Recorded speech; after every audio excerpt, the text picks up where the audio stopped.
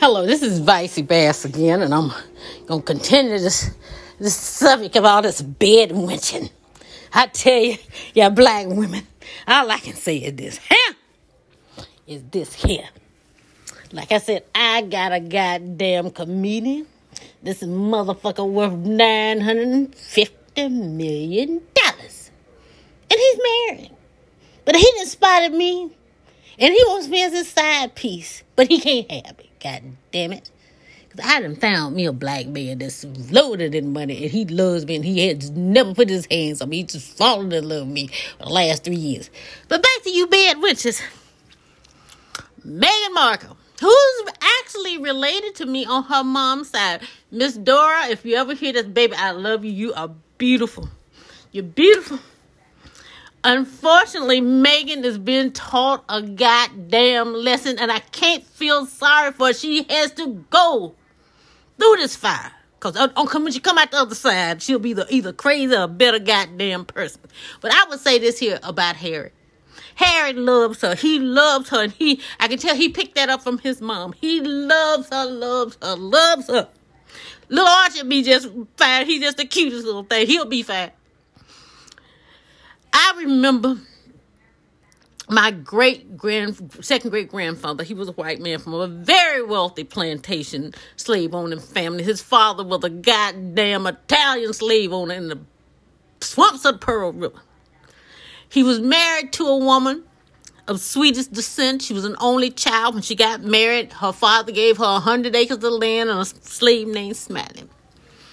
I came to find out that my G3 grandmother, Miss Levitica Newman Bass, nicknamed Vicey. That's why I take my nickname from. She was an upstanding human being. Because there was a library in the plantation home where she lived. And she taught every slave on that plantation how to read and write. That says a lot about her. Because I've always heard about the racism out of Sweden. My grandmama was phenomenal. I always love her. And I think that over the years, I've started looking like her. And I really appreciate that. But anyway, her oldest son, Mr. Thomas Wesley Bass, my grandfather, in 1872, married his former slave, my grandmother Eliza. But what happened when I found them in the 1860 census? My grandfather was 24 years old. This was just before the Civil War. But anyway, he had gotten a baby by my grandmama, and that was my Uncle Samuel. But anyway, my grandfather went off to war, and he took two very, very, very smart servants with him. And those two servants just happened to be my cousins, Branch Jackson and Grandison. Branch was 17, and Grandison was 44. But anyway, make a long story short. Also, my Uncle Jasper went 18-year-old. And I think that Uncle Jasper was real good friends with my cousin, Branch. But because I noticed during the slave schedules, even though they didn't list the slaves by name, I could tell that Branch came in 18, I think it was the 1850 or 1840. I think it had to be 1850. Well, anyway, make a long story short, I know I'm messing something up. But anyway, they went off to war. They went to Corinth, Mississippi, and then they went to Richmond, Virginia. Well, anyway, make a long story short. The first battle they were in, my uncle Jasper was killed. Because I know when I sent to the Mississippi State Military Archives, they sent me my grandfather's pay stubs and stuff. But anyway, I like to say, I don't want to start crying. But anyway, making a long story short. Okay. My cousin Branch went to work. I guess when they got to Richmond, my grandfather's father, William Bass, told them, so when you get to Richmond, you send Branch to work and Grandison to work. Well, Branch went to work at this factory, and Grandison, who was very smart, he was 44 years old, he was the president and treasurer of a secret benevolent society. And what happened because of the war in Richmond, he and a group of white guys were going and getting some, because the government buildings were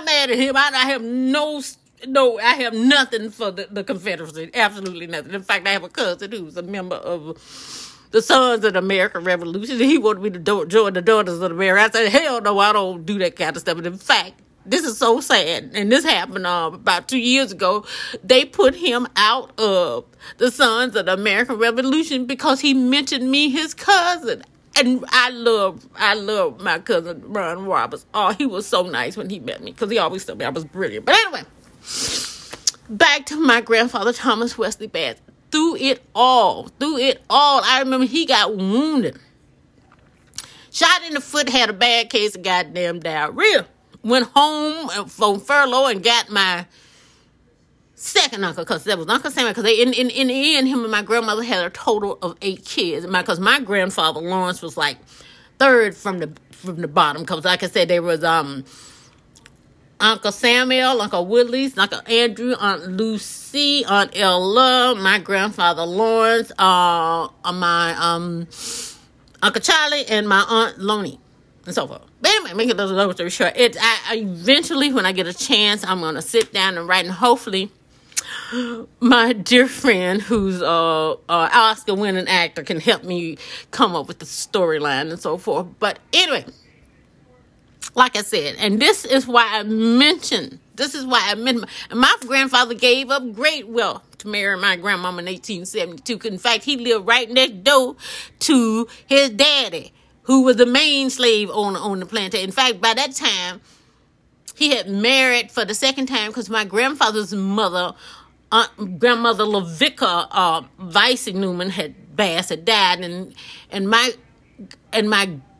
third great grandfather, Mr. William Lewis Bass, married Miss Samantha Tyler. She was related to President John Tyler, I think. Yeah, and so forth. But anyway, make a long story short.